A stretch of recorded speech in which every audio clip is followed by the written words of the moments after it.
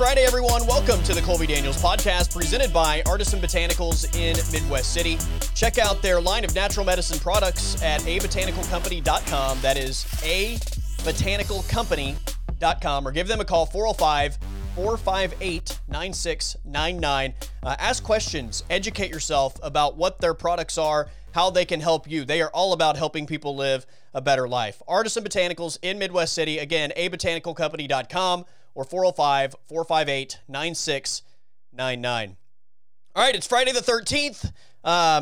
Is this a spooky day for people? I don't even know if that's a thing anymore, but certainly I've seen a lot of Friday the 13th commentary on social media, and especially in 2020, I think everybody is super cautious today. But look, we've got a big weekend ahead. The Masters is just full tilt right now, and I'm loving it. The fact that we have a weekend without OU, OSU, and the Dallas Cowboys playing football, this is kind of perfect for the Masters to keep us entertained over the course of the weekend. Not to mention, the NBA trade machine is fired up, and the rumor mill is just going 100 miles an hour. And next Wednesday night, I think it's going to be a lot of fun watching this NBA draft and maybe all the rumors and potential trades that lead up to that thing. And certainly, I think the expectation is that there'll be a lot of moves made on Wednesday night as well. So that's going to be a lot of fun. But yeah, I'm excited about the Masters, excited about a big weekend. And let's get to today's conversation with my good friend Joe Adkins. And we're going to talk a lot about the NBA, a lot about the Thunder, the Russell Westbrook situation, as well as Joe's Oklahoma State Cowboys and how he's feeling about his squad a week away from Bedlam. So here we go. Today's conversation on the Colby Daniels podcast. My guest is the one and only Joe Adkins. He needs no introduction. Joe, what's going on, my friend? If only I were that famous. If only I were that famous. What's going on, my man? How you been? You are, look, you're famous in these circles, and that's all that counts. That's all that matters. If I'm down, if Colby Daniels is down with me, I'm straight. I think I'm pretty good. I'll be all right. Well, look, I feel like I'm cool by association, so. Well, in your previous life, you were cool for other reasons, but now maybe that is the case. Fair enough. What's going on, man? It's been a little bit since we've talked. We've got a lot of basketball stuff happening, and there's no way that I'm not going to talk Bedlam football with you a little bit because we're a week away. But what's been happening, man? Man, nothing much, man. Just a lot of work, kind of like yourself, just working a little bit, trying to make a living, trying to stay COVID free. The grind, yeah. Yeah, definitely a grind. But trying to enjoy a little football when I can. But definitely, since basketball season is right around the corner, definitely getting more excited for my type of season, which you know is always, which I tell you guys, the best sport of the year is getting ready to begin. So, and with me, it's a lot of excitement. Dude, this turnaround is pretty crazy, right? Like, we just watched the finals end. And we're like we've just shot out of a cannon right into what's going to be the draft and free agency and this period of time that's just going to be all squished into this short break. And then like December 22nd, basketball games count again. You know, like I hate to talk about, I mean, because of these circumstances, but you know, it's why we're kind of dealing with this, but I love it. I mean, because we've kept everything going. I mean, we had the World Series. Just when we had a gap, it was still World Series time. Then we had a couple UFC, college football kicked off. So it's just been a lot going on. And then now you have golf, the Masters that's going on at the same time. Like things that we've never seen and put together that are going on at the same time. So I think as sports fans, I mean, although, you know, it's probably not, the athletes probably are not as excited and happy as we are because we're always entertained, even in this time where, you know, sometimes we get lows where we're not. It's been great for sports fans. I've really enjoyed it. I mean, basketball season actually just ended, you know, and went right into football, in which we normally have that gap. So for me, it's been exciting because, you know, those are the two main sports for me that I watch. And I didn't have to even get I never got bored because it kicked on right away. So I hate and you're going to get basketball back while the same football season is taking place. Yeah. mean, I wish we could kind of keep doing this, but I understand why we can't. But it's definitely, man, the way it's been so close together and everything just kind of ran along right into each other. It's definitely been great for sports fans, and I've enjoyed it. Yeah, I'm really intrigued to see what this NBA season looks like, where they go back to a more like normal setup versus the bubble situation, because I mean, I'm not saying I don't like basketball, but I thought the product was just so much better with the bubble environment. And honestly, it just kind of had a traditional college basketball type of feel to it, right? Like it wasn't, I don't know the best way to describe what I'm talking about, but there was just a maybe competitive balance that I felt like was in the bubble that we don't normally get. And then you add the fact that there were games like every day, all day when the playoffs were going on, and it was kind of like an NCAA tournament type of setting. I don't know. Like it just, to me, it just had a very fresh feeling to it that we haven't seen in a while. It was definitely was much more fun, and as you said, it was like the regular season was like the NCAA tournament, where you're watching games all day, every day. And I think the main part you're talking about is just the high level of play we saw. I mean, this was the best playoffs I've seen from top to bottom in a very long time. Like the quality of basketball was, I thought, phenomenal. I thought because I think everyone was so rested, you saw the competitive juices, and it was the playoffs. So guys were a little banged up, but not like going through that grind of that 82 and you limped into the postseason. Everyone was kind of fresh. So you saw a lot of guys at their best. And as you see, that's what makes NBA basketball so great, is that the skill of those players. I mean, the circumstances probably made those guys a lot more focused because they didn't have to have their minds everywhere. They were never leaving. So it was all about basketball. So I think that's why we saw that high level of play. But to think on December 22nd, we'll get that.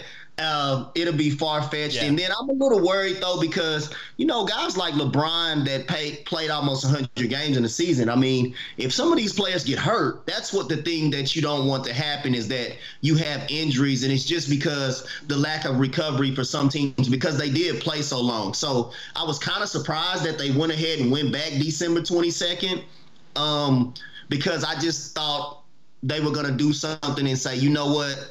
Our main guys, the NBA right now can't afford to have their stars hurt. Although it's ascending and going in the right direction, it's still about star power. And to compete with these other sports, which are going to be going on now with them, that wouldn't happen. You're going to have your best players if you're going to get that revenue that they really want. Yeah, no doubt. And look, I think I was listening to the JJ Redick podcast earlier today, and the latest episode, they were talking to Fred VanVleet, and he was talking about, like, the whole bubble situation where, like, you get done playing a game, and then you walk into this cafeteria, and there's a bunch of dudes from different teams that are just, like, sitting there hanging out together and talking about ball, and it's just, like, unlike any other scenario. And then at one point they kind of mention how, like, you may have just lost to somebody, and then you have to see that dude sitting on the other side of the cafeteria eating dinner, and, like, nobody wants to do that, like, it's, and it just kind of created some rivalries, and it created some new friendships, and there were just a bunch of maybe, like, unexpected avenues. But then they kind of transitioned that conversation into what this new season is going to look like. And I think it was JJ Redick just said, look, every team has knuckleheads in this league. There are going to be guys that go to cities and are like, I'm not staying in a hotel. I'm going out. I'm going to do something. And I just got the feeling like they were kind of skeptical as to whether or not left to their own devices, the NBA players could get through a season without maybe having COVID hit locker rooms. And that's the other thing. That's what's going to make it scary. I mean, there's no need. I mean, we're from Oklahoma City. So, during basketball season, the NBA season, you go out. You see guys from the NBA there. I mean, it might not be a wild something, but you just see them, whether it's dinner or anything, just doing anything, walking around or something. So with this going on, it is going to be hard for those guys to just stay in because, they didn't want to do it then with the bubble. I mean, in fact, you saw a couple guys get in trouble for leaving or doing whatever.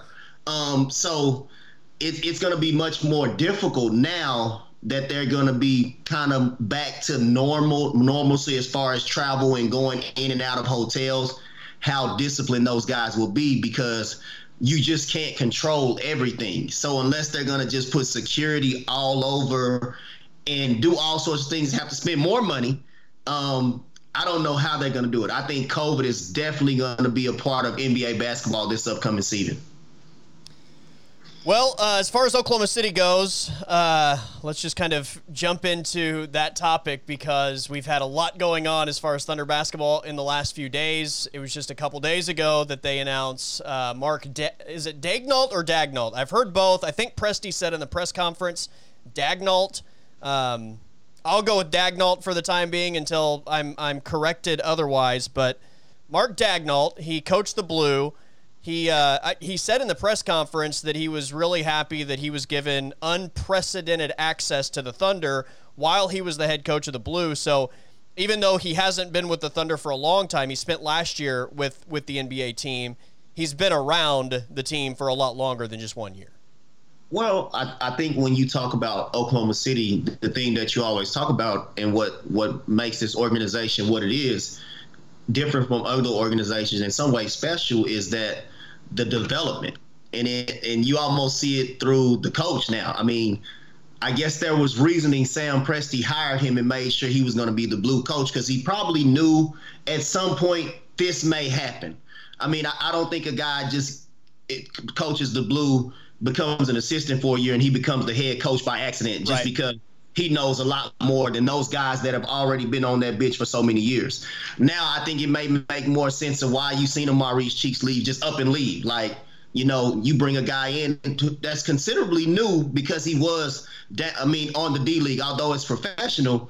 I'm not really – I thought they would try for a better name or a bigger name, but it doesn't surprise me with how this organization is, just because they pride themselves on development. And let's be honest, they've hit on some and they've missed, but over the most part, I think we would all agree that it's a well-run organization. So yeah, I'm not surprised in where they are and what we probably see them going as a team. It's not surprising to see the hire, because of maybe Wilfis to go through this rebuilding stage with this organization.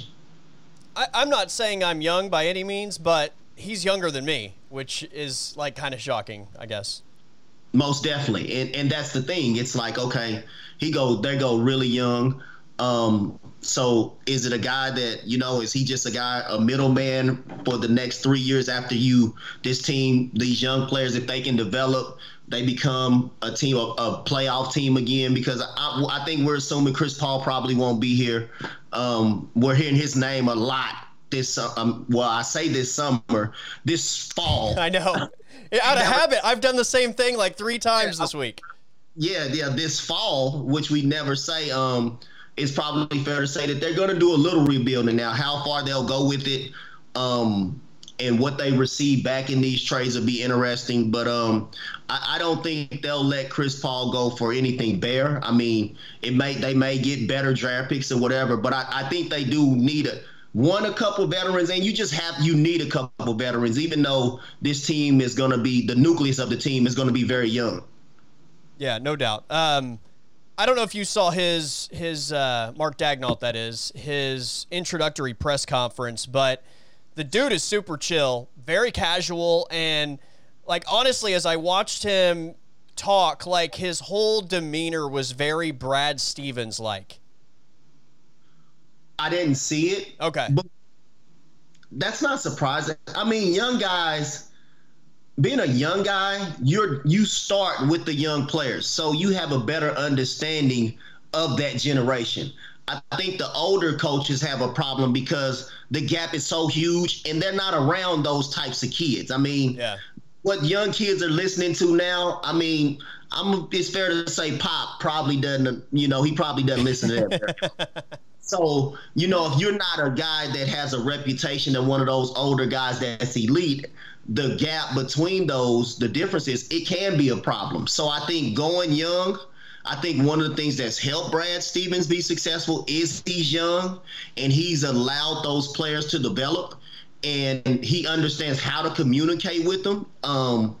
I think being young, that helps with this young generation. And let's be honest, the Thunder, I think they're going to be really young again.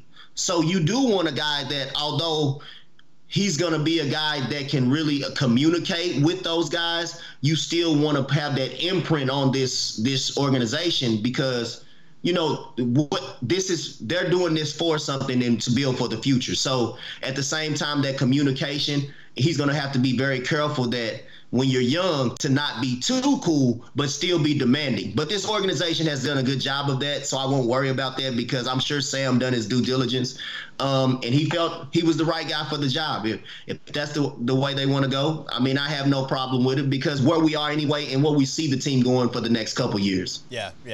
He was asked about his offensive philosophy. He said pace and space, and he even mentioned analytics a couple times, which I think in today's NBA is something you have to pay attention to, right? Like, I appreciate the old school mentality, but you know, sometimes you have to have old school and new school meeting together somewhere in the middle. And again, I just, analytics have a place in the game. I don't think it's the end all be all, but in this era of life where we have the availability of numbers to help you prepare and figure out the best way to go about doing something, I appreciate just hearing that word used, because I think sometimes in sports it's kind of viewed as maybe a negative type thing. Yeah, I think it's used, I mean, probably a negative term, because you're talking about, when you're talking to the athlete and guys that are in the game, of course, there are some things in analytics, and I think there is a place for it. But I'm not a total analytics guy, because, sure, you know, analytics don't really account for people. And that's where it kind of deciphers the numbers you can get, because in analytics, it tells you something, but it doesn't value LeBron James and that he's the best player. Exactly.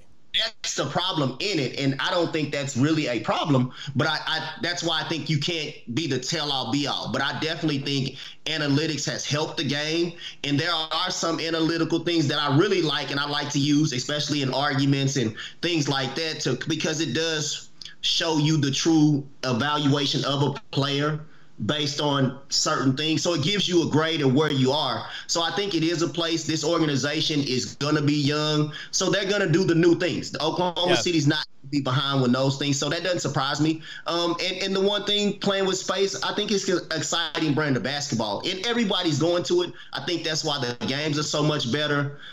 Even guys that are not your star-laden players, you're able to see the skill that they have because you're able to use space. And overall, I think the players are getting better. Even though they're young, you can see where the next stars and the up-and-coming guys in this league are going to be really good for the future for the NBA. Yeah.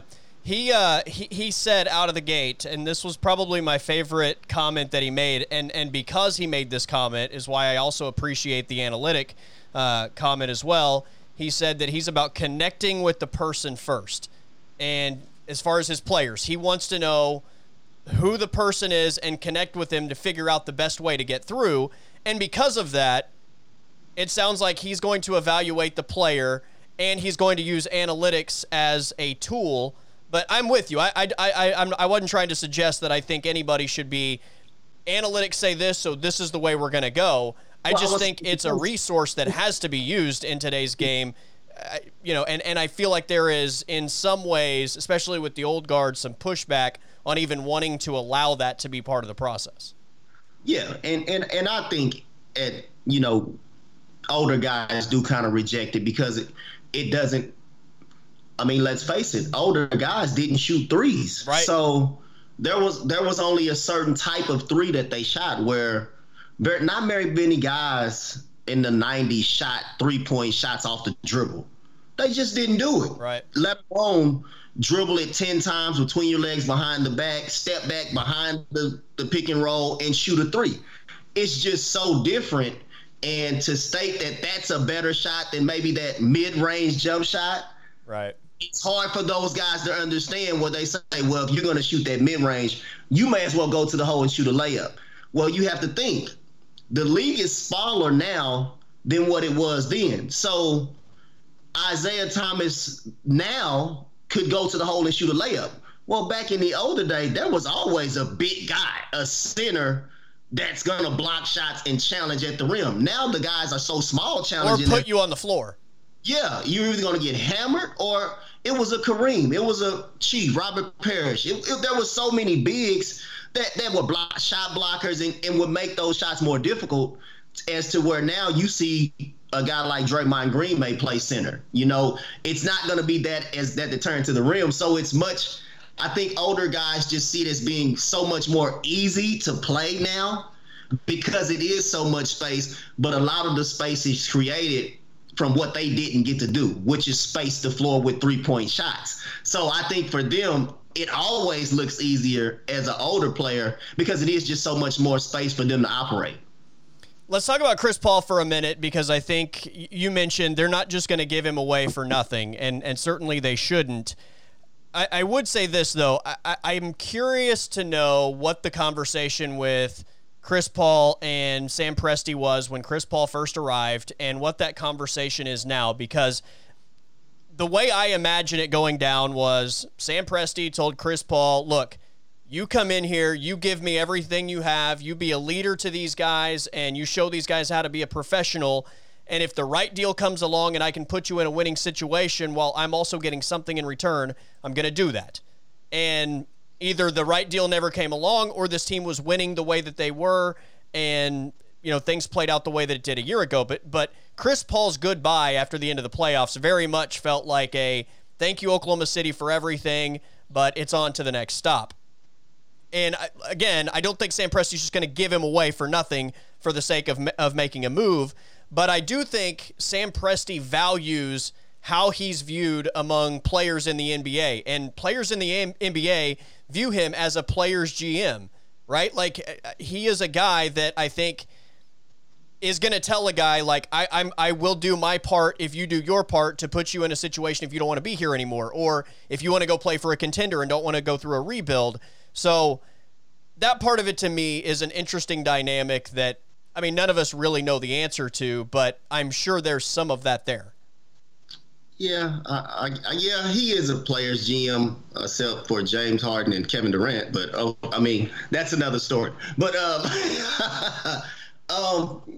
yeah, I mean, there's so many good things about the organization. They've been competitive so long and it's been exciting, and it probably still will be. It's like, man, we're gonna they're gonna start it over, and I'm sure when they first came, Chris, it was. I mean, everyone was excited, and they probably didn't expect to have the season they did. Once it happened and having a good season, Sam and the way Chris played so well, it's like, man, Chris, I know I said that, but you're really good still. So I can't just all of a sudden just give you to that team like we may have thought, because we weren't going to be as good. But because we are, there's definitely more value in you and how you played. Being that he played so well, it puts so much pressure on Sam to where you can't just give him away. Because, I mean, based on what we saw last year, you would be giving away a really, really good player, an all-star, for at least 2 more years. And to do that, if you're going to do that, you've got to get something in return. And I'm sure they'll find a happy medium probably somewhere. But the process is definitely probably taking a lot longer than what either probably thought when Chris Paul first arrived. Yeah. Well, and let's be honest about Chris Paul's side of that as well. I mean, for as good as he was, his stock is tremendously higher today than it was last offseason. And he's owed a bunch of money. And look, I thought that there might be some teams that had minor interest in Chris Paul, but nobody was going to be willing to give up big-time prospects to bring in a guy that's going to make $40 million at the level that he had played at in his final year in Houston, with injury concerns attached to that. He just went through a whole season where he was a leader, he was an MVP candidate, we saw him playing as well as he's played in the last 5 years, and all of a sudden it maybe makes that $38 million a little bit easier to swallow if you're giving up something to bring him in, because he's viewed as potentially a guy that really is that piece that could put you right in the mix. Man, damn. Plant-based diets are a motherfucker, man.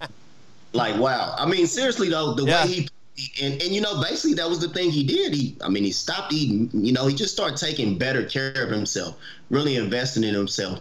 And as you know, this just being a former athlete and being around athletes, when they sacrifice something and it does that, he's sold. That may have saved Chris Paul an extra couple, 2 or 3 years on this deal, where he's still playing at a really high level. The way he played last season and the way he ended, I mean, he wasn't really tired. He maybe wasn't as consistent, but it becomes tougher in the playoffs. So I think he's a guy that feels really good, and I think the value of a team spending $38 million, I think he's put more pressure on them to maybe think they have to do it. So maybe, Chris Paul does start the year. I know they don't want to do that, but maybe it's a mid-season thing because everyone will really know where they stand. But for some teams, and the couple teams that you've heard his name, they could really use Chris Paul, especially when you're talking about a Milwaukee or a Phoenix or something where you have a young team, a lot like here, but you have a star in Aiden as well as Devin Booker. Man, you put him over there now, if he can have his imprint on that team as they finished 8-0 in the bubble, and you bring that same energy from here, now you have a team in Phoenix that not only were close to making the playoffs, they're now becoming a playoff team. So he definitely has an impact on and off the floor. And I think as well as he played, I think the biggest thing he did probably for those young players, Kobe, and you would attest to this, and just knowing him, he taught those young men how to be pros. Right. And that's what the difference in veterans and what true veterans are in this league. And it's easy to hear it from a guy who was once good, but for him to play like he did, he definitely got those players' attention, because at first they're like, CP, he's old, he's falling off now. But to see him back at that elite level, it's much easier to get those young guys to buy in. And I thought it was phenomenal for both parties, and hopefully they'll have a peaceful ending. At some point it'll happen, though. True or false, if he gets traded to Phoenix, the number 10 pick of this year's NBA draft will be involved? Well, true. Okay. True. I mean, because at the end of the day, we know Sam liked to either that 10 pick. He likes young talent and he likes draft choices. And, with the way they're set up, I mean, they're set up a lot like Boston was, where they had just so many first round picks. I mean, sometimes you're able to put those, and who knows, maybe he uses the first round pick with Chris Paul and gets something in return. I mean, when you have all those draft choices, although they're young and like, man, it's going to take so long, they become very valuable with some ball clubs, and they can be huge assets. So the Thunder are still in a really good place. They have a really good guard in Chris Paul that we probably assume they're trying to trade, but won't trade him for anything, so they can get something in return and maybe stockpile more. But they're not going to use all these picks. We know that. At some point, those picks are going to be used in some form or fashion, and we'll see if Sam can work his magic once again. He has done it before, but can he do it again? We'll see. Yeah, well, it's the whole, I have the 10th pick, and I love a guy that's at 3, and I'm going to use that, and then 2 of my future picks to move up to 3 and get the guy I really want. I mean, that's that. So when people always say, I don't want to see him get any more picks, how many picks do you need? The answer is you can never have enough picks. Ever. Yeah, those are unlimited. Yeah, those are house money for you, and those are huge bonuses, especially when you're talking about getting deals done. And it wouldn't surprise me if they can work something out and get up there, because there's probably a player that they really like, and you have heard rumors that they were trying to move up. So the way it's going, they're trying to, if they can get up higher, it sounds like they want to get up higher, and they have a player, Sam has someone that he really likes and thinks that can help this organization. It'll be interesting to see what they're going to do, because, normally we hear a lot of what's going on. With COVID, we don't know anything. We know nothing about how the pre-draft things went. There hasn't been the summer league that we normally see, right?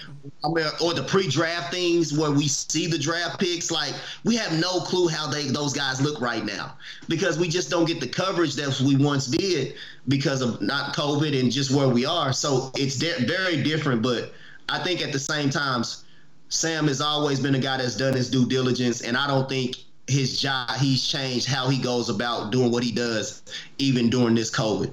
No doubt.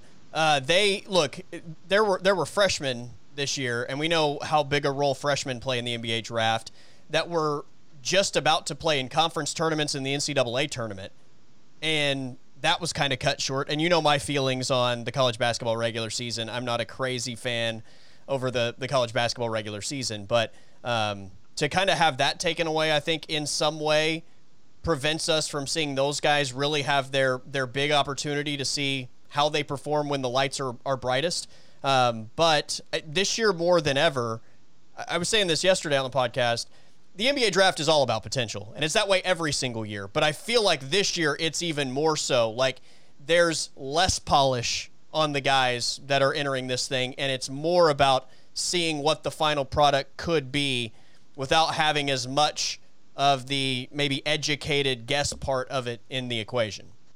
Yeah, and you're right, because the one thing you do during draft time is you get a couple guys at the same position and you let them go at it, and you kind of get a feel for them versus each other. There was none of that. Everyone had to go individually. Whereas, if I teach you and train you a certain type of way, Kobe, all we have to do is put it on film again. So you get to do so much. It's so much easier for those guys to have success because they don't have to play against each other and play against someone to maybe be exposed, because we've seen that where guys won't go against this guy, or he doesn't want to go because they don't want to see what'll happen, or they're not confident what's going to happen. So not having that, you don't see that competitive nature in guys. And I think sometimes that can be big. So it's going to be huge to see how guys go about going what they want, because it is truly potential now. So it'll be fun. It'll be interesting to see how guys are graded and are based on what you think they'll be, because we know there'll be some guys probably at the end of this thing that could be one of the better players because we just didn't have access to see them, or neither did the team. Is there an undisputed number one pick for you in this draft? Do you feel like there's a clear-cut best player available?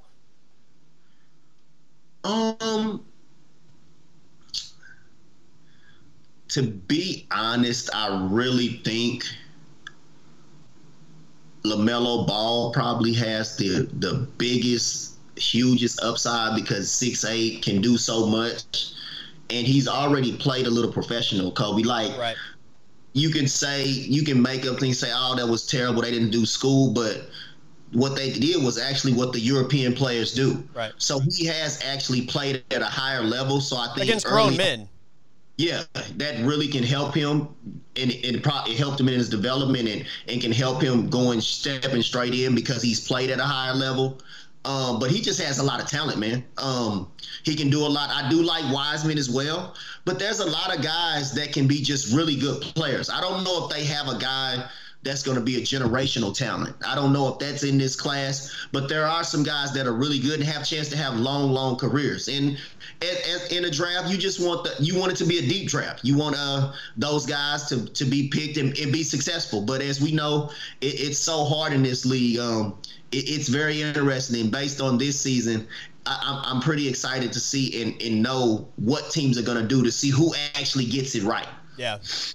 I don't look at this draft and see a guy that I think is a guarantee future all-star. And I think most seasons there is a guy or maybe two or maybe in some years 3 guys that we kind of pinpoint as that guy is going to be a future all-star at some point. It's there as long as he doesn't get hurt, he's going to grow into that guy. I don't know. I'm not seeing it at this point. There's not that guy that I'm just crazy about his game. I think Anthony Edwards is probably the dude closest to that for me. But after LaMelo Ball, and I know you mentioned Wiseman, anybody else for you maybe give you that sort of impression at all? I can't say they're going to be just those 3 guys. I think have a chance to be all-stars. I think when you look at those guys, they do. But when you talk about just deep in the draft and knowing like, there are guys I like. But that's what I'm saying. I don't think they're gonna be I can't guarantee and say they're gonna be, an all-star. Yeah. In this, and I think that's different. I do like Obi Toppin because he's older. Yeah. I think he's mature. I think he's the athleticism and the things that he can do with the league going so small. He can be a big and be successful because that's how you can get matchup problems. And pretty versatile, right? Which is, I think the biggest key in today's game is versatility. Yep, and so I do like him. I like I kind of like Cole Anthony, but a guy I really like is Tyrese Maxey because I watched him grow up in Dallas and watched his high school career. So I'm excited to see how he'll do. I think I saw he's in between the top 20. So there are. The funny thing is he's the only Kentucky guy in the first round, and he's in the top 20 and not the top 5. How long has it been Kentucky not had a guy that was right there for the number 1 pick? So I think when you look at it, look at this draft, there's a lot of guys from different places. I mean, you see, Vandy has a guy that's in the top 10, Maryland. There's Iowa State and Halliburton. What's his name? Halliburton. Halliburton. Halliburton, yeah. With him, I think he has a chance to be a really good pro. So it's some guys that I think could have a chance to have good long careers, but I can't just say there's a 10-year all-star for sure. I think the body of Anthony Edwards, it's easy to say, he's probably a guy, the way he can shoot it, if he can develop and continue to work on his game, he's a guy that probably can as well. But guys like I say, Toppin, even Wiseman, because he's a quicker guy, he can if he can create that field and kind of be analytical and space the floor, when you can do that in this day and age, you can be successful. I heard the knock on Maxey is that not a good enough shooter. And I want to get your take on this because a lot of this is analyzing guys and what they are now and what you think they can become. And look, there are some guys that you can look at their shot and say, you can work with that and spend time shooting thousands of jumpers, he'll become a better shooter. There are some guys it's just never going to happen for. Maxey, to me, seems like a guy, I'm not overly worried about his shot. I think he's a guy that can get better in that area.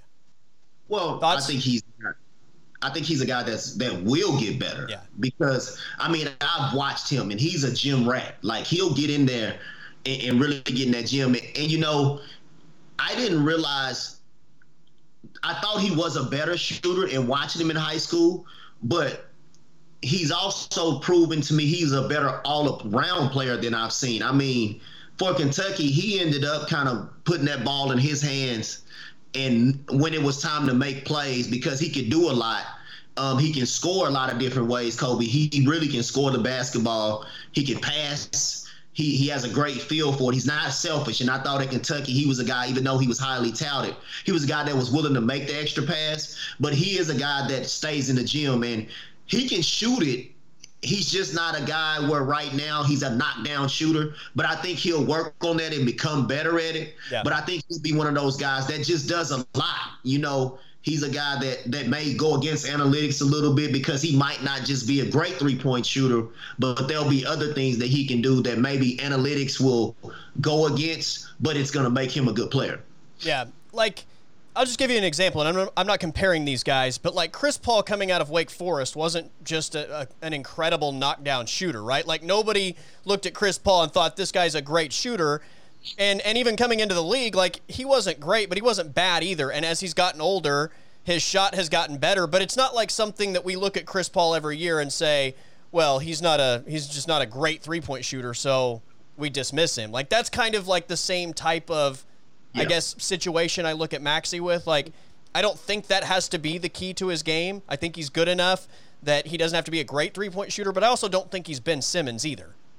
Oh, no doubt. And I think you kind of hit it on the head in evaluating, and what you're saying is that, he was a guy that's not really known as a shooter, but the way it looks, I don't see anything that says he won't become a better shooter. Right. And I think with Chris Paul, I thought it looked good, but when you're a guy that can get wherever you want on the floor and you don't have to shoot jump shots, but you're not as good a shooter because you don't depend on that because you can just do something else. Well, I think in the pros, they learned that, hey, I can't always do that. It's much easier to be able to stand behind and work on this behind the line and make it easier for my offense and make it easier for my ability to create by being able to get by guys because you can use the three-point shot as a weapon. Thoughts on Wiseman and maybe what the comp is for him at the NBA level? I mean, obviously, most people have seen very little of him, but the canvas is incredible, right? No doubt. Extremely athletic. Man, he's so, I don't know how tall is he? He's extremely long, but I've seen him listed, I think, at 6'11", and I've seen him listed at 7 foot. So yeah, he's a guy. I mean, he's the one that attacks the rim, but he has touch as well, Kobe. So he's not a guy that's a big that has to be near the basket. Now I can't say he shot it from a college three, but he does shoot it well enough to space it. And he's a guy that, because his athleticism, he'll be valuable early because you'll be able to switch pick and rolls with the big. And, you know, the NBA is kind of trending to where bigs switch it and they guard smaller guys. He's a guy that uses he has athleticism. So not only maybe he can stay in front, but when guys go to the rim, he's a guy that can still stay in the game and protect your rim because he's so athletic. So with the right team, he really can be effective with spacing, and you get a guard who can penetrate and pitch because he's a guy that can finish at the rim, but he's not just stiff to where he can't make shots. So, I mean, he could be he maybe has more skill coming out than Aiden, I think, where he was a little better than DeAndre Ayton.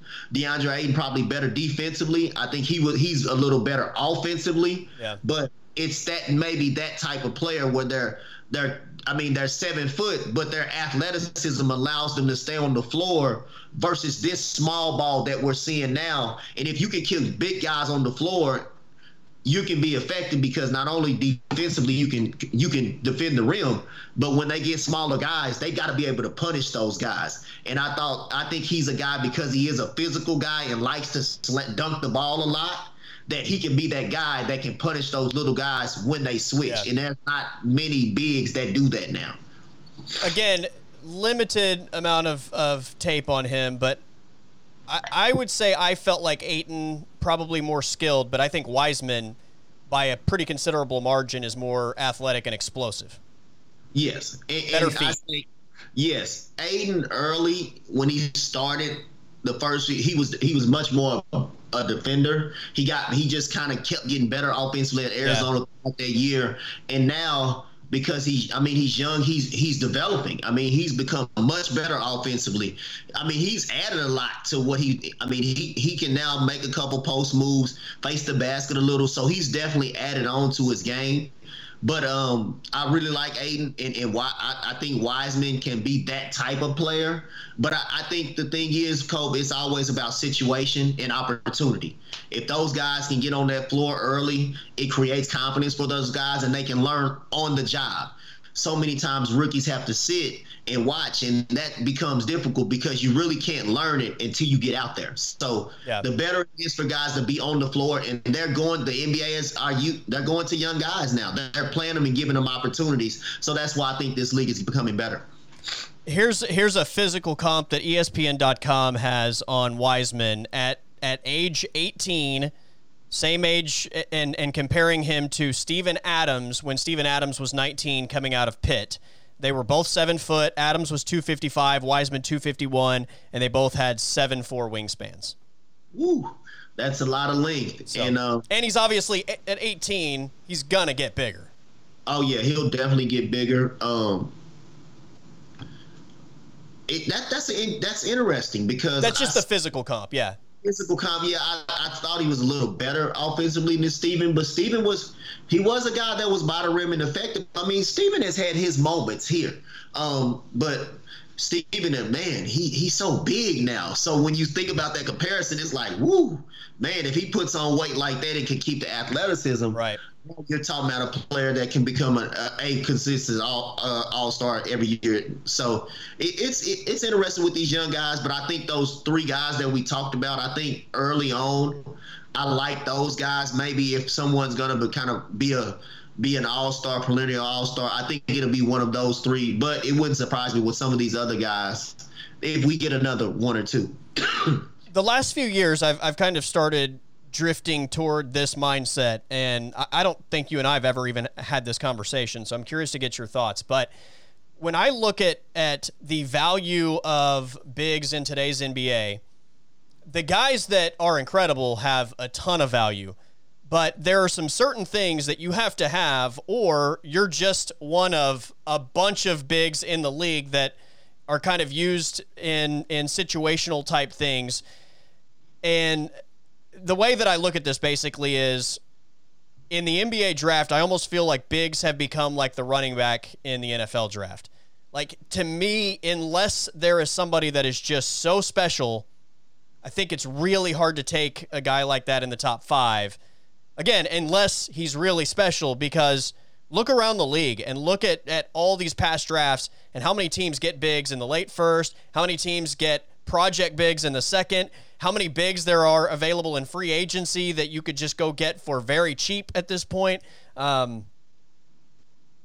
on that just premise? I think you're spot on with your analogy that it is like a running back. I was going to actually say they're like the big is like the running back in the NBA, in the NFL now, because it's needed, but you don't necessarily have to have it to win. Because as you said, with where the league is, if you're not doing these certain things, then you're not going to be as effective, and teams can do things to eliminate what you want to do offensively. Sort of like, I mean, it's harder unless you're a guy. If you can't pass catch on first down, there's no need. You just running you up the middle. That's not as sexy anymore, and it's just hasn't been as effective. And it's a pounding on your body. I think bigs now, when they go high, it's gonna be that DeAndre Ayton or Wiseman type guy where they're athletic and can move and be able to defend on the perimeter, because you have to be able to take away the 3-point shot. If you can't do that, you instantly become a bottom first round guy or even a second round guy. Not that you won't make a team, but the need for you to take you early is just not there for teams. Yeah. You have to have some offensive ability away from the rim. And, you can point at guys like Embiid or Towns. Obviously Jokic is almost like a point guard for Denver, as skilled as he is with the ball in his hands and his passing ability. Again, offense away from the rim, or you have to be so good defensively, like a Bam Adebayo, for example, to your point about being able to play on the perimeter. And if you don't have one of those two traits, like, I don't even know how you're selling me this guy going in the top 5. So my question for Wiseman is, do you see him being either one of those types of guys where he can be that perimeter defender, he can be a guy that can switch on most positions on the floor, or is he a guy that you think is going to be offensively skilled enough that he can play away from the rim and he doesn't become, a big negative in that regard? I think I said he's decent offensively. I think he's still raw. Yeah, for sure. I see him much more like a Bam. But the thing about Bam is, and we didn't see this at Kentucky, he handles the ball so much. So, and Bam's a little smaller than him.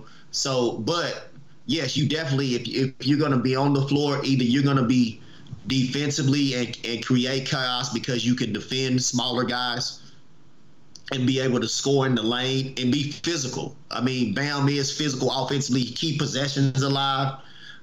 He's closer to that than being that guy where you're just going to throw it to him and say, get me a basket. Right. So, yeah, I think you're spot on where I think he's much more of a Bam Adebayo, especially early, than a guy that you're going to ask to be a focal point offensively. Yeah.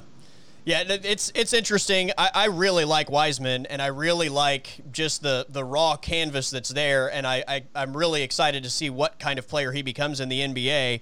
At the same time, I'm just hesitant with, for all the reasons I just explained, to take a big when, you look at how the league is played and so many perimeter players. And even if you think he's the better player, if you feel like another guy even has close to the same upside but is a guard or a wing, I almost feel like you just have to give that guy the benefit of the doubt. But then I circle back, in this particular draft, I don't know how many of those guys there are. I mean, this feels like a draft, Joe, honestly, where I look at like the top 20, for instance, and I almost feel like the guy that we see at 10 could be in a mock draft, could be in position 20, or the guy we see at 18 could be taken at 9. Like, there just doesn't seem to be a lot of separation in my mind. And I feel like in a lot of years, we at least kind of see these tiers of what range a guy is probably going to be drafted in. And again, this one just kind of seems to be crazy. And part of it probably is the lack of ability to work these guys out in a full season. And there's just not as many knowns and box checked from a scouting standpoint, I guess. Yeah, because those guys were in the bubble, so they didn't have a chance to do a lot of their scouting and the detailed scouting that you do. And plus, guys weren't working out, so it's definitely going to be it's different because it is, man. It's all about, do you think Wiseman? I think for 2, if Golden State takes him, I think he has a chance to be really successful early because there is so much spacing. So for him, that's a need because they need to get bigger, because you're going to have to get bigger in the West as well, because you have a guy in Jokic. You have so many guys, bigs, that can move. They're extremely big, but they can move and play with the ball. So you're going to have to defend on the perimeter. So it's a guy where he becomes valuable with that because he can do those things. And offensively, now with a Steph and Clay, now he's able to be that rim where he can finish with dunks and the analytics work, because he's finishing at the rim. So I think it's all about fit. And like you say, everybody, they're going to be guessing. I mean, you're guessing on this potential. As we said, it's a draft to where we don't know if there's a guy out there that out of all these guys that's a perennial all-star. So, and to see that we normally know, but this is a draft where we don't. Yeah, there's not a Zion, right? There's not a... Not that I believe. Yeah, there's not like Jason Tatum's year. I know he was taken 3. I thought he was the best player in that draft, and I thought he was like a Zion-type guy, like that's going to be a future all-star caliber type player. Anthony Davis obviously was one of those just no-brainer, can't-miss number 1 overall picks. But yeah, this is an interesting one. I'm going to give you a few names that I've seen. If the Thunder don't make the Chris Paul trade, they don't end up with the 10th pick, or they don't in some way move up, they have the 25th pick in next Wednesday night's draft. I'll give you a couple names of some guys I've seen going there. First, Desmond Bane, guard, TCU. TCU. Man, I don't even remember him, to be honest. I mean, that he can't play. I mean, it's all about fit. There's many things. Like I said, in this, there's, as you see, there's a lot more guys that can be successful that aren't your names that we really know. I mean, you have a guy like Duncan Robinson who's extremely effective because he can really just shoot the ball. I mean, the skill level in the league now is much higher, and it's a league to where it's the things you do well, you have to do them really well. And what your strength is, if it's something that can be effective and needed, you have a chance to be successful. So it's not one of those things now where it's played the way it used to be played, where it was so much about X's and O's. Now it's so much about being creative. So it's so much different where guys don't have to think as much, and they're just reacting off what's going on, and it makes it easier to play and be successful. Yeah. He shot 43% from 3. Sometimes I feel like these I don't know. I don't know how often the college 3 translates to the NBA 3. For some guys it does, for some guys it doesn't. So take that for what it's worth. But his comp is Dylan Brooks. Another guy, Cassius Winston out of Michigan State. Now, athletic. No, Cassius is not athletic. Excuse me. A guy, just a winner. He's like the guard version of Draymond Green? Yeah, he's bad built. He just finds a way. I mean, like his whole body's the same size. He's a point guard. But this year, he was one of the best players in the country. I thought for Michigan State, he was a guy that took all the big shots, made all the plays. They depended on him a lot to do a lot of things, and he came through. He's a guy that's a winner. Not the guy. I mean, he's not going to blow by you. He's not going to wow you. He does a lot of things good, maybe not anything great. But I think his biggest asset is just he makes plays and wins. And sometimes that's a skill too as well. And it's not really accounted for enough early. But some guys just know how to win. And I think those are guys that you want. And especially going to have a young team, you want guys that have that hunger to win. Do you know anything about Jaden McDaniels, freshman from Washington? No. Okay. Same here. I'll tell you an interesting one, and I don't think he's going to be available at 25, but RJ Hampton. Well, they'll take that. They'll take that, and that would be a guy. I mean, he's a guy from Texas. Right. Yeah, so he's not far. And they got a chance to play against him and saw him, in the preseason. Maybe that was a guy that they just wanted to look at, so they gave him that game. RJ's a skill guy. I think it'll take him some time, but he is a guy that he has some skill. He could be good in the future, but he's like a Baisley. It's going to take a little bit of time, but if you can get them on the floor early, the better they become because they're able to learn, like I said, on the fly. But it's going to be hard to play because the Oklahoma City has so many young players. So can he beat out one of those young players? So I like the pick. I mean, I would like that pick. If they could get RJ at 25, he's definitely a young guy that I think can do some things that you possibly could build on. Another trade that potentially happens in the next week, and obviously the Chris Paul situation is very fluid and wouldn't surprise me at all to see it happen by next Wednesday. Dennis Schroeder, apparently, there are reports that the Knicks are in talks with the Thunder on Dennis Schroeder, and the Lakers are in talks for Dennis Schroeder. Yeah, that's not surprising. I mean, he makes a lot, but Dennis was really good this season. So, I mean, it's not surprising. It wouldn't surprise me if both of those guys are gone. And because, of course, you're going to get something for them. It's what you're going to get, probably stockpiling picks again with that as well. But you're also getting some money. You're getting rid of a lot of that money, man. So they'll be able to not only stockpile some money, but they'll still have those draft picks. And who knows? Maybe you could convince somebody to come and also maybe take him in the final year, but you can give him that huge extension, and maybe that's worth getting them to stay. All right, we got to talk about the Houston Rockets. Are you in tune to what's happened in the last 48 hours there? Well, I know Russ wants out, correct? Russ wants out. He wants to go to a situation where he can play the brand of basketball that he was playing in Oklahoma City, which I made the statement yesterday, and I'm dead serious. There might only be 2 or 3 teams in the entire NBA that would be willing to, A, bring him in for the amount of money that he's going to make while letting him play that role.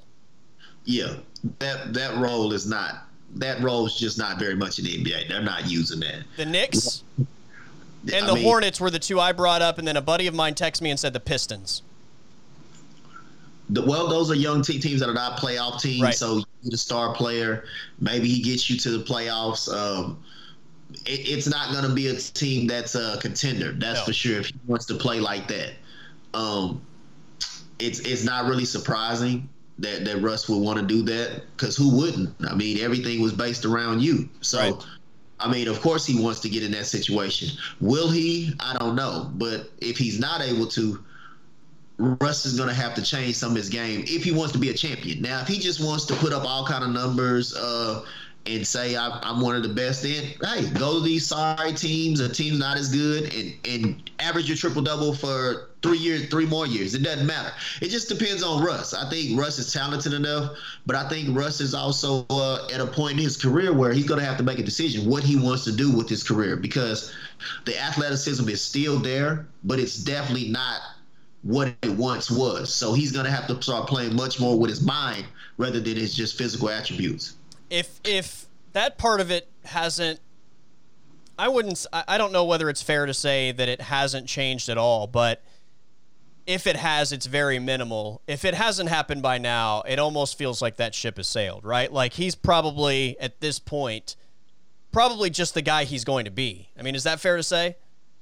Yeah, I mean, the one thing you just want him to be a creator for others if he played with another star, but obviously wanting to play like that, you're not playing with another star. Nobody's going to sit there and want to play alongside you while you do that. So, Right. so just had to say, okay, let's play on a good team. All right, he just wants to put numbers. So if that's what he wants to do, hey, to each his own. I mean, some guys want to leave and go win a championship. Some guys want to stay and just put up big numbers. So it sounds like if that's what he wants to do, then he's not going to be on a very good team. Which is why it works with the Knicks or the Hornets. No, most definitely. Look, because there are some bad teams that I think would even turn it down because they have young pieces that they're not going to just rob that opportunity to give Russell Westbrook the keys to the Ferrari. You know what I mean? Yeah, and I would say the Knicks or the Hornets because they have young players, but not one of those young players that they think is going to be a star. So you could get away with Russ doing that and helping those young guys kind of develop. But when you play like that, I don't know how much development those young guys are getting. So it's going to be an interesting offseason for Russ and see who's going to actually pull that trigger. So he had a wish list of teams that he would consider being traded to, and I'll just start with this one, and this to me just seems like maybe the worst trade ever. Milwaukee.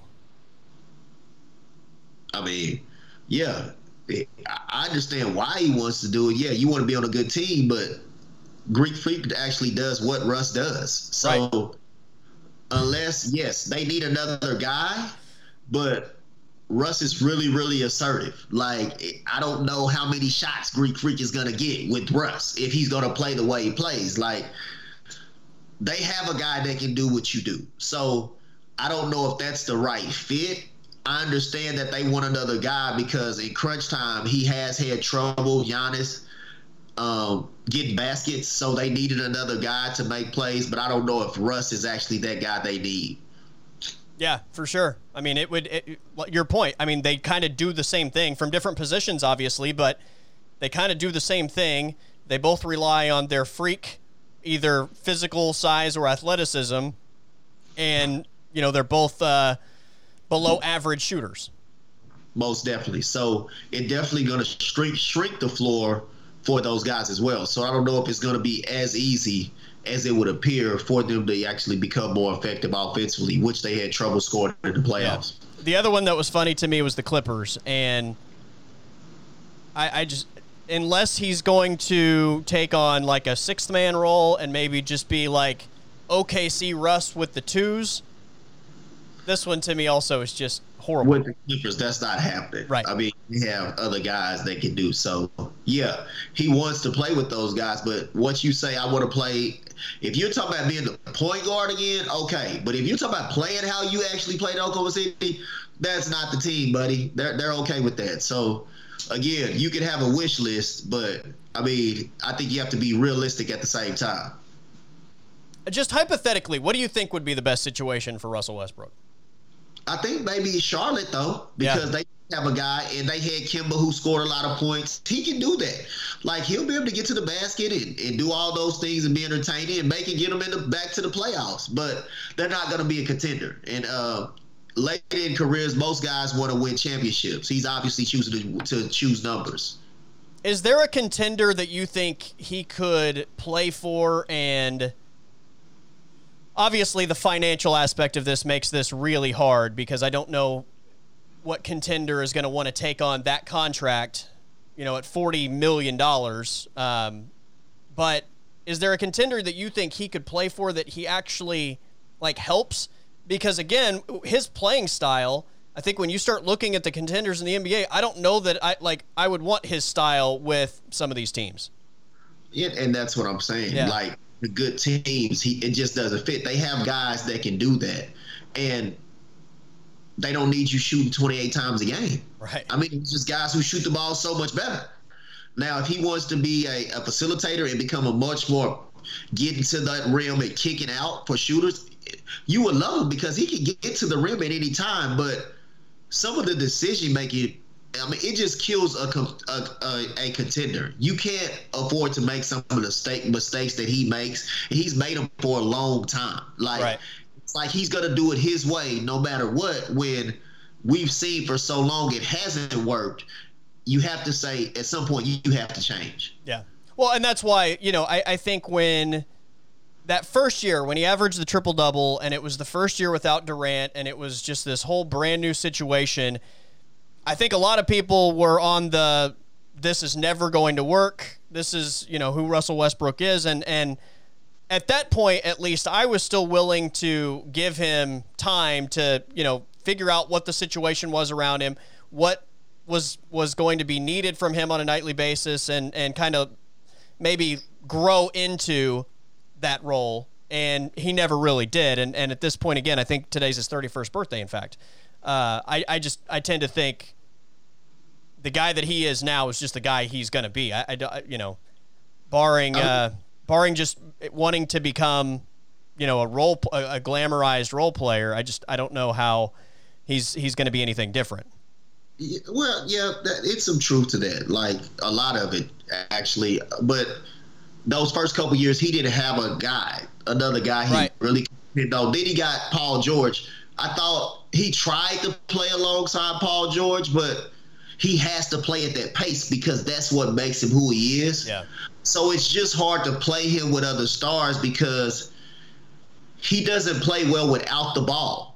He has to have the ball in his hands. So when you talk about playing alongside other stars, well, if they have the ball, then he's just not effective. So he's going to have to find a way to play without the ball, or you're going to have to put the ball in his hands all the time. Yeah. Yeah. It's a tough position, and I don't know. I think it's going to be maybe a rough finale to the final years of his career. Maybe so. Probably so. Or he goes to Charlotte and is an all-star 3 or 4 more times because he's averaging 28 points a game and close to a triple-double again, and the usage rate is through the roof, and he's their only scoring threat. Yeah. So, I mean, in those situations, he will be successful because he can do that. Yeah. But as far as winning, it's just not a winning style of basketball. Yeah. All right, let's talk some football. Your Oklahoma State Cowboys, Joe. I felt a lot better about them 2 weeks ago, and I would be lying to you if I said I felt confident in them winning Bedlam this year. Well, I'm never confident with Bedlam, and I'm never confident when they play Texas. Well, right. I mean, this is the thing. Oklahoma State has established themselves as a Big 12 power. They're pretty much been there for the last decade, compete for that championship. When they play those other teams, they match up. When they match up, they find ways to win those games. The only thing that separates them from Oklahoma and Texas is athletically, and it's athletically in the trenches. So anytime you play those teams, they're able to out-talent you in some ways that those other teams in the league haven't been able to do, even though those teams aren't as good. The personnel just allows them. I mean, Texas only goes for 200 yards, but you get a kick return 100 yards for a touchdown. You don't give up those plays. That's just pure athleticism and talent. I have a guy that can make a play, and none of your guys can stop him. Yeah. Oklahoma has a little of that as well, a lot of that, I should say. And I think Oklahoma State possibly has the better team, but they don't have the best personnel. And in these games, it's kind of always these close games where we think Oklahoma State had a chance. It's come down to personnel where OU in the trenches are able to just out-physical those guys. And as we know, possibly this year, in Oklahoma State, they're really beat up. They've got to get healthier to even have a chance. But if they're healthy, they'll be right there. I'll say this. If they play the suit, OU wins if OU doesn't get sexy. If they decide we're going to make them play in the trenches and we're going to out-physical them and we're going to keep the ball out their hands and we're going to pound them and impose our will, they'll win. But if they want to get cute and let Spencer Rattler throw the ball all around the field, Oklahoma State's going to win that football game. And that's what it basically boils down to for me, because I know if Oklahoma decides to get physical, that small defense, they're just going to wear on them and take its toll on them at some point. Then you have Stevenson running the football. It'll be too much. But Oklahoma State, because offensively they can make some plays, they'll be right there. But I just think if it comes down to it, Oklahoma, they can hit a hitch on you and just get a first down and some things that athletically they're able to do that they can just overcome it. But I like Oklahoma State still. If they can get some turnovers in the game and create it, it definitely can change it. Because if they go possession for possession, I think OU's offense will agree is better. Yeah. And although Oklahoma State's defense is better, I don't know if they're as much better defensively against OU as OU is against Oklahoma State offensively. And Isn't I that think crazy to say? Yeah, and that sounds so much different than what we've been accustomed to saying, because that Oklahoma State defense is really good. They're man. great. They're great, man. I think they're one of the best in the country. No doubt. So they'll give themselves a chance, but that offense is going to have to be effective. But it's gonna come down to the trenches, as it always does. But Oklahoma State, can they block Oklahoma enough to make those plays down the field? Because as we know, Oklahoma, you got to get down the field. You got to hit those big plays. The teams that have beaten them and had success, it's because they've hit big plays on them. So you got to be able to give Spencer Sanders time, and that, to me, that's been the biggest difference, is that he hasn't had enough time, and he's missed some throws, and he's been turnover prone. He can't put it on the ground or throw interceptions. Yeah. But if Oklahoma State can block him long enough, they can definitely make some plays. But I think overall OU probably squeaks by and wins the game, just because I think they just have more Jimmys than Joes. Yeah. If you had told me before the season started that Oklahoma State was going to have the best defense that I've seen in my lifetime, at least, and Oklahoma was going to start conference play 0-2, I would have told you OSU is a guarantee to win the conference. Most definitely. Before the season started, if you said it's the best defense that you've ever seen in the history of Oklahoma State football, and OU is going to start in an 0-2 hole in conference play, I'm like putting the mortgage on OSU to win the conference.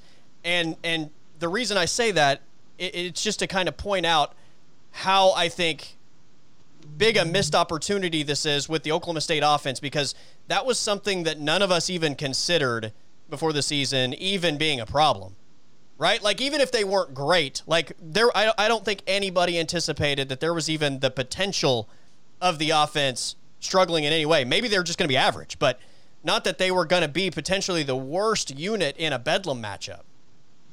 And that's an offense that still has Tylan Wallace and Chuba Hubbard, for crying out loud. Yeah, that's mind-blowing to me.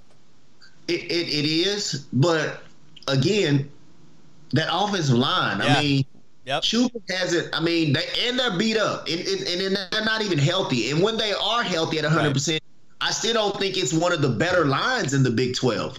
I think LD Brown maybe his running style has helped that offensive line a little more, but Chuba just hadn't had room this season to operate.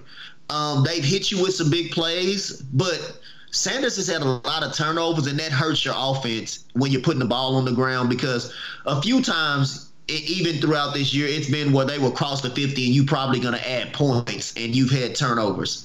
They've been able to get away with it. I think, you hear the talk of why Oklahoma State won't play the backup.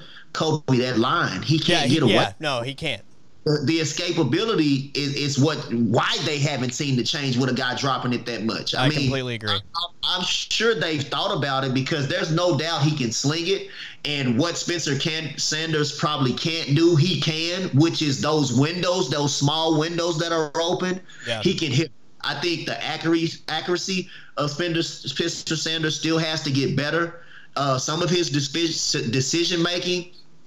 But he's got to quit putting the ball on the ground and having turnovers for that team, because they're too good offensively to give that many possessions away, and they definitely can't against a high-powered team like Oklahoma. You won't give yourselves a chance at all. So right now there are 123 active teams in Division I football. Take a guess at what they are ranked as far as scoring offenses in the country. 130.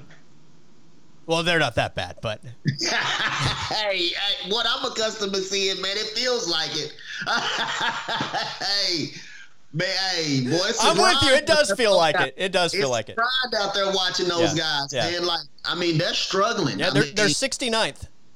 Yeah, oh man, that's not good. Not good. And I mean, with that defense, we used to be elite offensively, have a top 10 out defense, say, man, if that defense could even be 40. I mean, if that offense can get to 40, the 40, I mean, just number 4, I mean, it would make it so much better and make it so much easier on that defense, because they put a lot on pressure on that defense all year, and they can't afford to keep that defense on the field against Oklahoma. Kobe, they're going to wear them out. By the fourth quarter, they won't be able to tackle, and they'll run all over them. Agreed. So that's why it's important that that offense does stay on the field a while and at least sustain drives for a while. If you make them go the long way, I think you give yourselves an opportunity, because you can take a chance to give up 3, because you're going to hit some big plays on them. They've always found a way to hit those plays, but it's can you make enough plays? And to make enough plays, they're going to have to play mistake-free football. Yeah. Oklahoma State's defense averages giving up 17.8 points per game. That's 15th in the country. And obviously, against Oklahoma, the expectation isn't 17 points. But under 30 points a game for this Oklahoma offense, to me, is just mind-blowing. I would have never in a million years guessed that was going to be the case this year. And Kobe, you got to think it would be lower. They gave up 34 to Texas only because the offense they gave them the ball down there. Short fields short fields in the red zone, or they ran it to the red zone. So they really should have held Texas at 17 points. You're talking about that average being about 16, 15 points. I mean, they've been really good all year. But this is the offense that puts you to the test, because not only can they stretch it and with the great philosophy like the Iowa States and the Iowa State hit you with big plays, but they actually have that big-time personnel. So it's going to be a challenge for Oklahoma State, no doubt. But I think the experience does help in this game, and it helps that OU has a freshman quarterback. I mean, make no mistake, if they can get him to make a few mistakes, and he's been proven to make some, he's getting much better as the year goes on. But I much rather wanted to play OU early in the year. Yeah, for sure. They would get it rolling towards the end, because he is so talented and so good. As the more every game he plays, he becomes a little bit better. So I think if you're going to get him, this is the year to get him, because in the next couple, they're going to be a force to be reckoned with, starting with Spencer Rattler. Yeah. Just a quick quarterback question, because I completely agree with you about the whole Shane Illingworth, Spencer Sanders thing. So much of the issue right now is the offensive line that you have to have somebody that has mobility, and even more than that, somebody that at least has some experience and isn't going to just be back there as a sitting duck, probably scared for his life. And that's probably a bad I don't think Shane Illingworth is just going to be terrified, but he's just not as equipped to deal with that as Spencer Sanders. He hadn't seen Perkins running at right. him. Right, I was about to say, and he also, in the 2 games that he played, he didn't see the Oklahoma defensive line that right now looks really, really good. In fact, PFF, take it for what it's worth, PFF right now grades the Oklahoma defensive line as the best defensive line in the country. Okay, but again, take it for what it's worth, but that defense is getting better. Well, they're better on the defensive line. I'm still not sold on the rest of it. They added Perkins. I mean, adding their best. I mean, Perkins getting back. I think he's probably their best, most proven player on that defense. So I think that helped a lot and made them better, and it can make that defensive line better. They have some guys. Make no mistake, OU is extremely talented. But I'm not gonna. The schedule also did them a favor. Now, it gave them confidence. Now they believe they're a really good defense. But before, if they didn't play, maybe you throw a different team in there in that schedule that can actually score some points. For sure. They're not as confident. But this schedule has definitely helped, but they're getting to the quarterback now. They figured out the ways to get to the quarterback, and they're starting to get those turnovers that they talked about. They're starting to find their way. And when you do that, they're just so hard to stop, because they can come at you in so many ways offensively. So when they get ahead of you, they can now they can just unleash and start to play, and they can just start reacting to what you do and go getting the quarterback. Whereas when you get in those tough games, if you start sending extra people and they get behind you, If they go up again, now you're putting pressure on that freshman quarterback to have to make plays. So, and although he is great, you just don't want to do that and put him in harm's way, because we know there's so many things that he hadn't seen, but he's getting so much better. Hopefully the veterans and the experience of Oklahoma State, they can get him to make a few mistakes. And if they can get that, they'll give themselves an opportunity. You think there's a legitimate quarterback battle next season? The only reason I say no, Kobe, is because they're going to have to if they can't have a guy that can stand there in the pocket, if the line can't, there's no way he can play. So I'm going to say, I think, yes, it is going into the season. I think Gundy's going to say the quarterback job is open, because what we've seen, and with Sanders, how he's played, sometimes you got to wake a kid up a little bit. Like, you know what? You keep dropping the ball, and I had to play you. This kid now, he has talent, and he can do some of the things we want to do. Yeah. I'm going to give him reps just in case you're going to drop this football and continue to turn it over. I'm going to play him, so I'm going to get him ready. Maybe that's what Sanders may need, is to get in that competition. But for the most part, he's just got to work on his accuracy. And it's easy to say. We're saying, a guy needs to be a better shooter. Right. It's not as easy as I'm saying, because I'm sure he's on his throwing all the time, But, I mean, for him to really become that quarterback and to make this offense get to where it once was, he's got to get more accurate. And I think he's got to take care of the ball when he uses his legs. I think he does a good job, and he makes good plays, and he hits big plays. If he can eliminate the turnovers, I think his job is definitely secure, and it's going to be, how he finishes this season. It's hard to sit a guy if he's going to be a Big 12 champion. Yeah, agreed. I think it's going to be a fun game. I think it's going to be a really good game. And honestly, like I said, I probably felt different about the outcome of this game 2 weeks ago, but at this point, a week away, when I just kind of evaluate it, like, the Oklahoma offense has come along. Spencer Rattler is getting better and more mature, but I mean, it's not as though he's just never going to make a mistake again. And certainly the Oklahoma State pressure, I think, might force him into a couple in that matchup. Oklahoma's going to hit big plays in that game. Bottom line, they're going to hit big plays in that game, but I think Oklahoma State is going to get their share of wins in that matchup as well. So that one's going to be a lot of fun.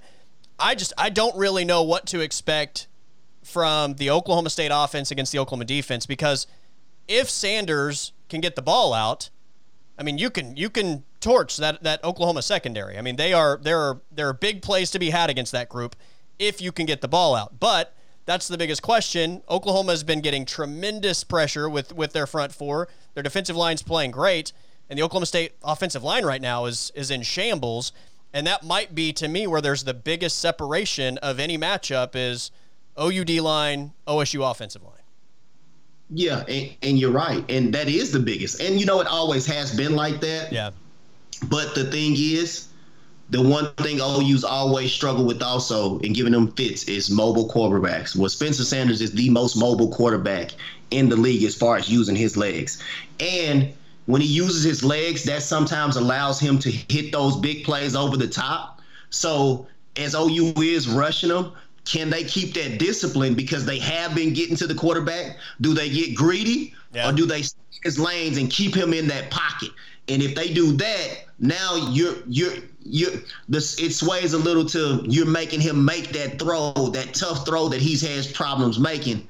Or do you say we're going to run and really get to him now, and he gets to using his legs? Now that's when he becomes dangerous. And I think it gives him more confidence and that team more confidence, because he can make plays in huge chunks with his legs. Yeah.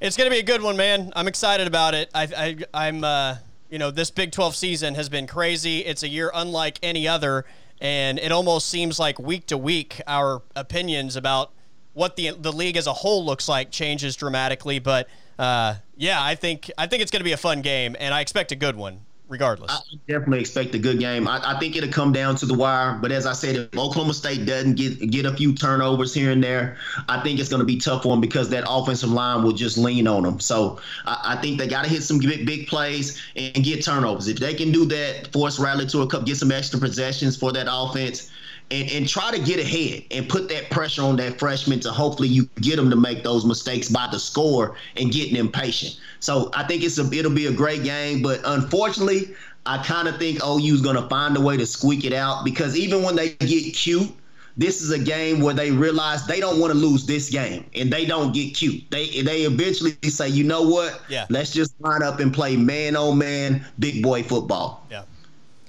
You have a Masters pick, by the way?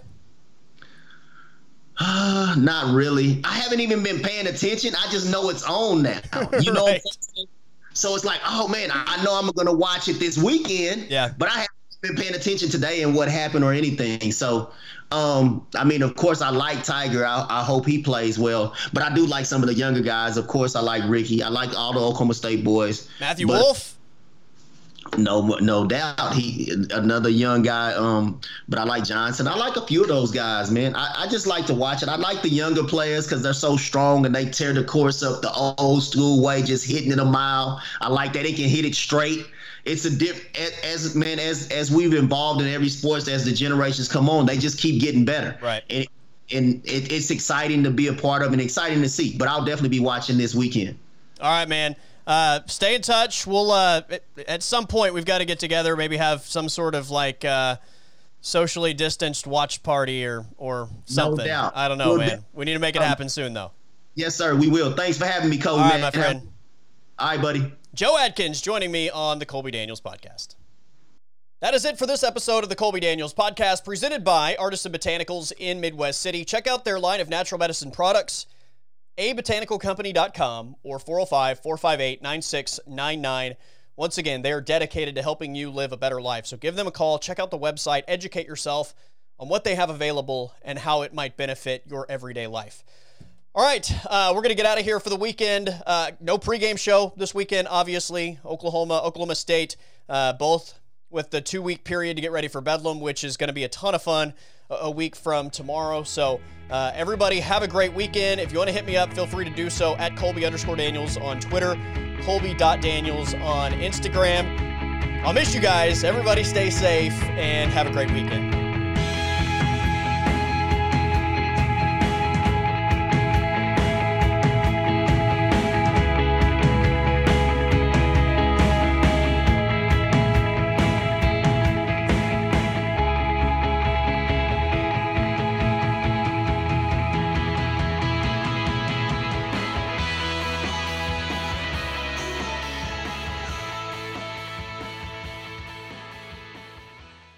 The podcast is over.